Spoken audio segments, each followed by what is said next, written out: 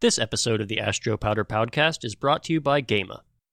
Synchronized monitoring and control of your entire automated process is the core of Gema's Magic Control 4.0 data management systems, with options like line management, offering deeper insight into productivity and consumption, or energy management, allowing you to monitor and save both energy and air consumption, or batch management, offering tracking of powder used to coat production batches. Gema provides the very best in technology and connectivity for smarter factory automation. To learn more about Gema's Magic Control 4.0 data management systems, visit CompleteItWithGema.com. When you want to know that everything is covered, complete it with Gema.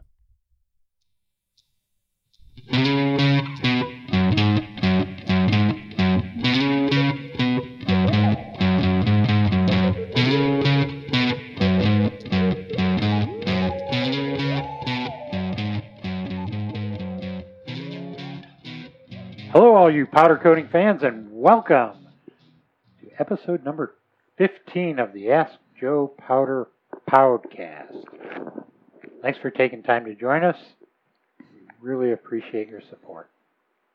I'm your host, Joe Powder, a.k.a. Kevin Biller, and with me is my esteemed colleague, sidekick, and the rockinest playa on this side of Columbus, Nathan. He's Powder Coating Research Group Formulator Dude. Hello, my name is Nathan, and I'm an alcoholic. We're broadcasting from the Powder Coating Research Group studios in Columbus, Ohio. And just so you know, the purpose of this Ask Joe Powder podcast is to bring news and technical know-how to the global powder coating community. Let's get it rolling. Okay, but before we do, Shout out. I'd like to give a hearty shout out to Rob Trillin. You may know him as the coolest of the cool cats in Allnex's resin sales team. Well, of course he is. However, he truly has a much more important mission in life. For you see, Rob has dedicated his spare time to bringing Christmas cheer to the less fortunate in our world. His nonprofit organization is called Donna's Christmas Trees, and their mission is to recycle artificial Christmas trees and to deliver them to those people who cannot afford one. Their website explains that they have the belief that every Christmas tree deserves a home, and at every Christmas, every home deserves a Christmas tree. Rob named this initiative after his late sister, Donna, who passed away way too young at the age of 22 after battling a congenital heart defect that robbed her body of the proper level of oxygen. She endured major surgeries as a baby and throughout her young life. Donna loved Christmas and all the decorations and celebrations associated with it. So in loving memory to his beloved little sister, Rob established this wonderful charity. You can learn more about it at www.donnaschristmastrees.com. So, way to go, Rob. Okay, let's go on to some news in our Guess What segment. Guess what? All right, and I'm going to apologize for my pronunciation here, but Singapore's Wuthlam Group agreed to acquire majority control of Nippon Paint. They've actually previously held a 39% share in Nippon Paint. The two companies have been kind of intertwined since the 60s when Nippon was really trying to expand into the greater Asian market, and Wuthlam was operating as their sales agent. But they've put up, 13.2 billion euros, and now their share is just under 60% of Nippon Paint. Interesting. Another major supplier in the coatings industry, Hexion, entered into an agreement to sell its phenolic specialty resin, hexamine, and European-based forest products resins business for approximately $425 million to Black Diamond and Invest Industrial. And there's another huge acquisition. Covestro agreed to purchase Royal DSM's resins and functional materials business for $1.6 billion. The resins and functional materials, that includes the powder coating resins, water-based polyacrylate binders, aqueous hybrid technologies, radiation cure, and even DSM's bio-based Decovery series of binders. And along with that, there's the fiber optic cables, binders for 3D printing. That's a pretty massive acquisition when it comes down to it. Yeah, it looks like DSM's getting out of the resin business and getting into more high-tech type technology, kind of leaving our friends not behind, but Covestro's going to be picking them up. Well, and it's interesting because Covestro actually is a spin-off of the old Bayer series of powder coating resins. I don't know if you... Yeah, the thing that's interesting about Bayer, and if you go back in history, Bayer, they're known for their isocyanates, the urethane type curing technology, but Bayer had bought Ruco polyester resins long time ago. This probably goes back to the 80s. But anyway, they decided, Bayer abandoned their powder coating resin business back in 2013 when they sold the polyester resin side of it to the Stepan Company. So the Bayer Ruco resins are represented by the Stepan Company, a very, very capable chemicals company. So apparently, Bayer got rid of the polyester business because it was no longer strategic. Fast forward about, about 6 or 7 years, and what used to be Bayer resins is now Covestro, and they decided powder coating resins are back in vogue. So I tell you what, the powder coating industry and its suppliers, never boring. Okay, so now it's time for the Q&A portion of our podcast. Do you have a question? Ask Joe Powder. Well, you can ask him. Ask Joe Powder. He has the answer that'll advance your powder coating. It's the Ask Joe Powder podcast. All right, and this one, it's pretty big. We have a 4-part question that comes from Senka Selic in Bosnia. I'm just going to kind of read them off one at a time, and you can give us your insight there. I'll do my best. All right, so she says, Dear Joe, I've recently discovered your articles. I've decided to contact you hoping that you could help me with my powder coating issues. First of all, we're considering to bring powder coating in-house, which means creating a new powder coating line, so most of my questions are related to that. The first one is regarding the pretreatment process. Personally, I would choose phosphating, and I'm considering a 5-stage process. However, I would like to avoid iron phosphate. We're coating bike frames. Since we have to provide good corrosion protection, we use a zinc primer. Researching this topic led me also to applying the phosphate through spraying. According to you, what would be the best pretreatment option? I'd be grateful if you could introduce me to any literature in this area so I can investigate the topic further. Okay, well, hi, Senka, and greetings from cloudy Columbus, Ohio. I hope everything's good in Bosnia, and thanks for your questions. They're really good. I'm going to give it my best to try and answer them. First of all, regarding pretreatment, iron phosphate is probably the easiest option, as it's very common, been around for decades, and it's easy to control. However, if you want to avoid phosphate because of the effluents and issues with environmental impact, then you have other options. First on the list would be zirconium-based pretreatments. It's kind of a newer technology, but it's been around a while, and it's a very good option. It does require more precise control of chemicals in process. However, they have a significantly better environmental impact profile and actually operate at lower temperatures, so that's another plus.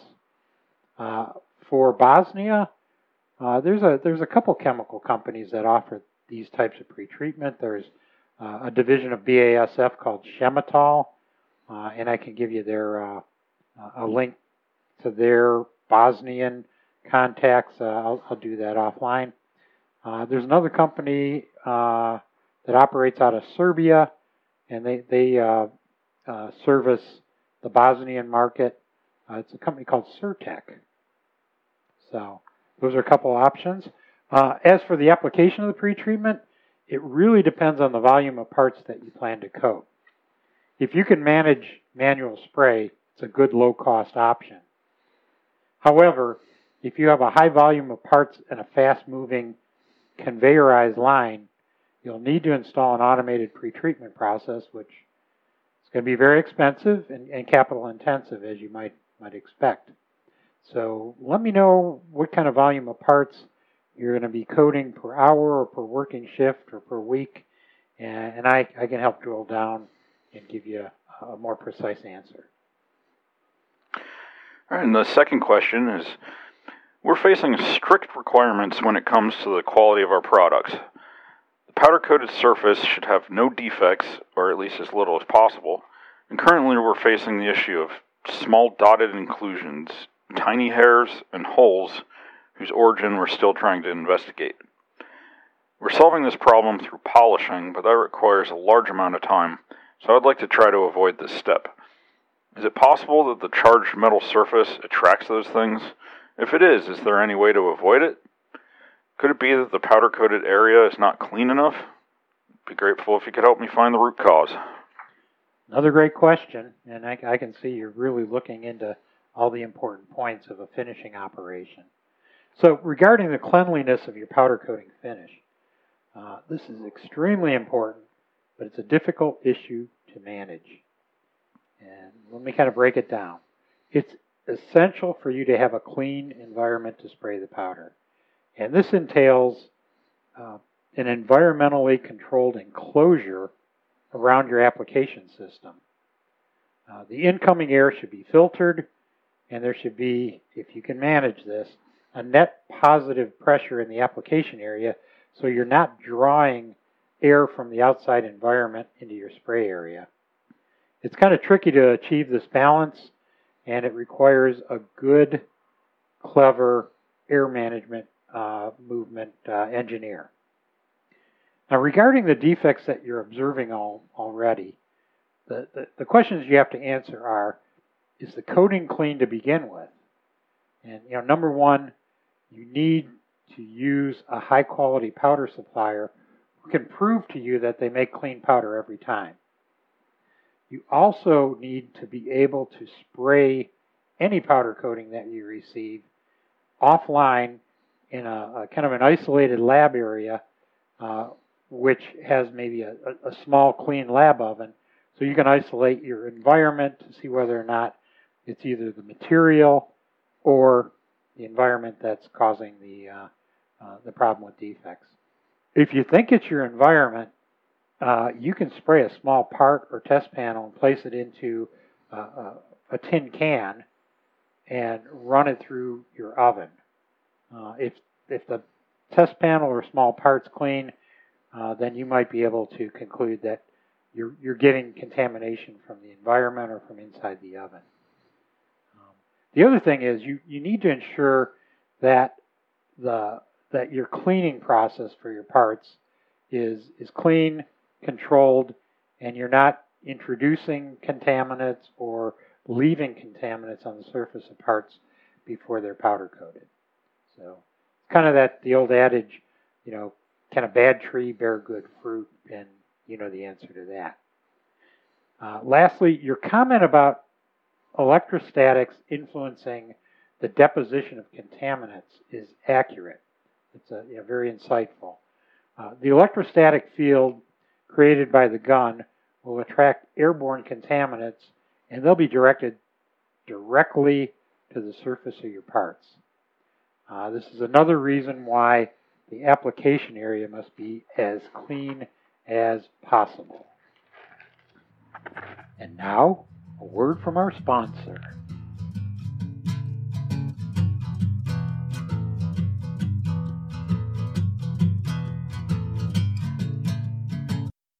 Are you looking for a solution to coat your most difficult products with no touch-up? Then Gama's dynamic contouring equipment is the right solution for you. Unlike robotic coating, dynamic contouring offers greater flexibility without all the programming hassle while correctly positioning each powder gun to automatically coat your parts. For more information, call 877-437-6771. Once again, that's 877-437-6771. And be sure to mention, Ask Joe sent me. When you want to know that everything is covered, complete it with Gama. The Powder Coating Research Group is a proud sponsor of the Ask Joe Powder podcast. PCR is the only independent laboratory dedicated to powder coating technology. We do everything from raw material evaluation, formulating the next generation of coatings, new product development, testing, troubleshooting, training, and consulting. Find out more, visit our website at powdercoatingresearch.com, or you can email Kevin Biller at kevinbiller@yahoo.com. Thanks for listening to the Ask Joe Powder podcast.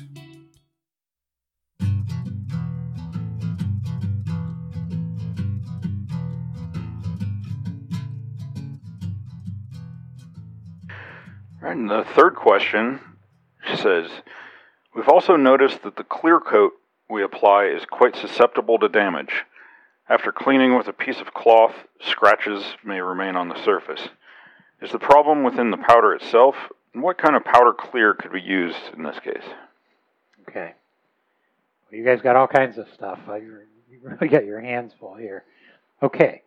The clear coat you're using may be too soft and not abrasion resistant enough to avoid scratching from just, simple handling. So you may have to look at the quality of your clear coat.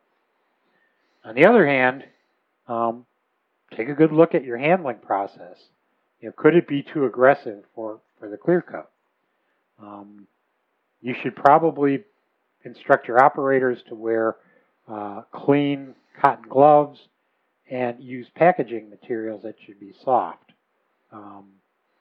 You want to avoid like rough craft paper and cardboard. So pay attention to that. Now, if you're looking for a more abrasion resistant and a harder clear coat, you may consider polyurethane powder coatings, which in general are much more scratch resistant than just general purpose polyesters. However, they're going to be more expensive, as you can imagine. Okay, next question. All right, the fourth question. She asks, one of the issues we encountered is the lack of gloss after the parts have been packaged. So the gloss is okay after curing, but it seems like there's a sort of reaction between the paper we use for the packaging and the coating. Is that a possibility? You got a couple possibilities here, Senka. It's an interesting thing, but I don't know if it's well known in the industry, that packing materials can reduce the gloss of a finish, especially if they're in close contact with the surface. Depending on what the packaging material is, if it's a plastic or some type of foam, the packing material can leach out plasticizers, which they're going to get embedded in the clear coat, and they will cause a reduction of gloss. We've seen the same thing happen with tape and adhesives. So those are a couple of things to consider. The other thing, we kind of mentioned before was paper may be abrading the surface, and I think you'd be able to quickly ascertain this because it would be the surfaces that the paper are in contact with. So the other thing that kind of totally unrelated to materials impacting the surface would be some powder coatings actually have a problem with what we call blooming. And blooming basically is there's a haze that develops over time because the powder coating is either not cured completely or is just an inferior type material. If you see the haze or gloss reduction throughout the whole surface, it could be due to a low quality powder coating. All right, Senka, you really got your hands full. I give you a lot of credit for taking on some exciting effort like installing a new finishing line, and it sounds like fabrication and assembly and manufacturing. So I hope that my answers help you. Please follow up and let me know if you have any further questions. Someday I'd love to visit Bosnia. It looks like a beautiful country. Best regards, Joe Powder. Okay, before we wrap up, let's fill you in on some upcoming events. Hey friends, where are we going? To an upcoming event. All right, first of all, ChinaCoat 2020 is going virtual. The China International Exhibition for Coatings, Printing, Inks, and Adhesives will be held as scheduled December 8th through 10th in Guangzhou. But they're adding a virtual element, so it'll be kind of a hybrid experience. There's going to be two parts. The GZ show is for in-person exhibitors, and the virtual show is for those participating online. So they'll have the 3D exhibition halls, 3D booths, e-business cards, live chat, live streaming sessions and webinars, all that sort of stuff. So they're still having the in-person event as scheduled, but they're going to make it easier for people that are unable or unwilling to travel to participate in the show. It's kind of cool. And the European Coating Show, which I guess every episode so far, we've been talking about how they're going on as scheduled in early 2021. Well, they've postponed it. Oh, yeah, so they had all kinds of hygiene and everything, and they have planned, and good for them. But yeah, it's looking like they're going to have to kick the can down the road a little longer. Yeah, so just now instead of March, it's going to be scheduled for the 14th through 16th of September 2021, and they just weighed the issues and decided that it would be more responsible to have it a little bit later. So that's that. That is that. Okay. Hey, powder coating friends. Thanks for joining us for this episode. Join us next time when we tackle your most perplexing problems with powder coating technology. Okay, you can find the Ask Joe Powder column in Powder Coated Tough magazine, which is a publication of the Powder Coating Institute. You can also find it in the Finishing Flash section of Paint and Coating Industries magazine, which is at pcimag.com. It also appears in the PPCJ magazine, which is Polymers Paint Color Journal. Polymers Paint Color Journal, which is published out of the UK and is distributed throughout Europe and the Middle East. And you can find us online at AskJoePowder.com. If you want to know immediately when a new episode comes out, you can subscribe on Apple Podcasts, Google, Spotify, Stitcher, anywhere that you get your podcasts. We have a YouTube channel and a Twitter where we'll be posting updates.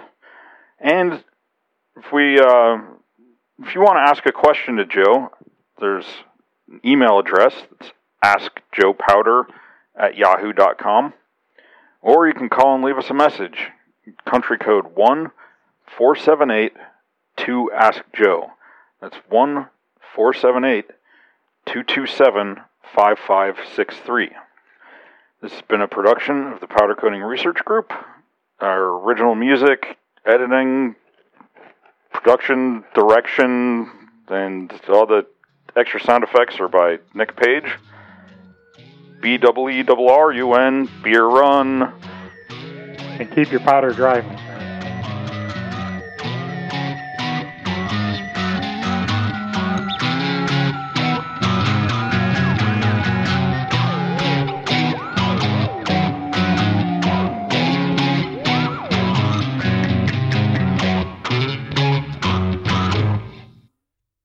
Thank you for listening to the Ask Joe Powder Podcast. This episode was brought to you by Gama.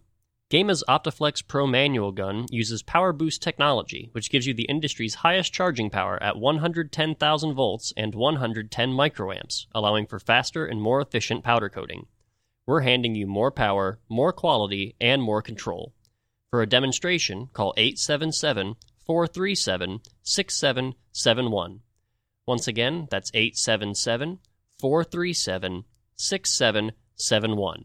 And be sure to mention, Ask Joe sent me. When you want to know that everything is covered, complete it with Gama. Give me some outtakes now, and we're done. Hey, Ellie, pull my finger. All right, nice. Ellie, pull my finger. It's great having grandkids.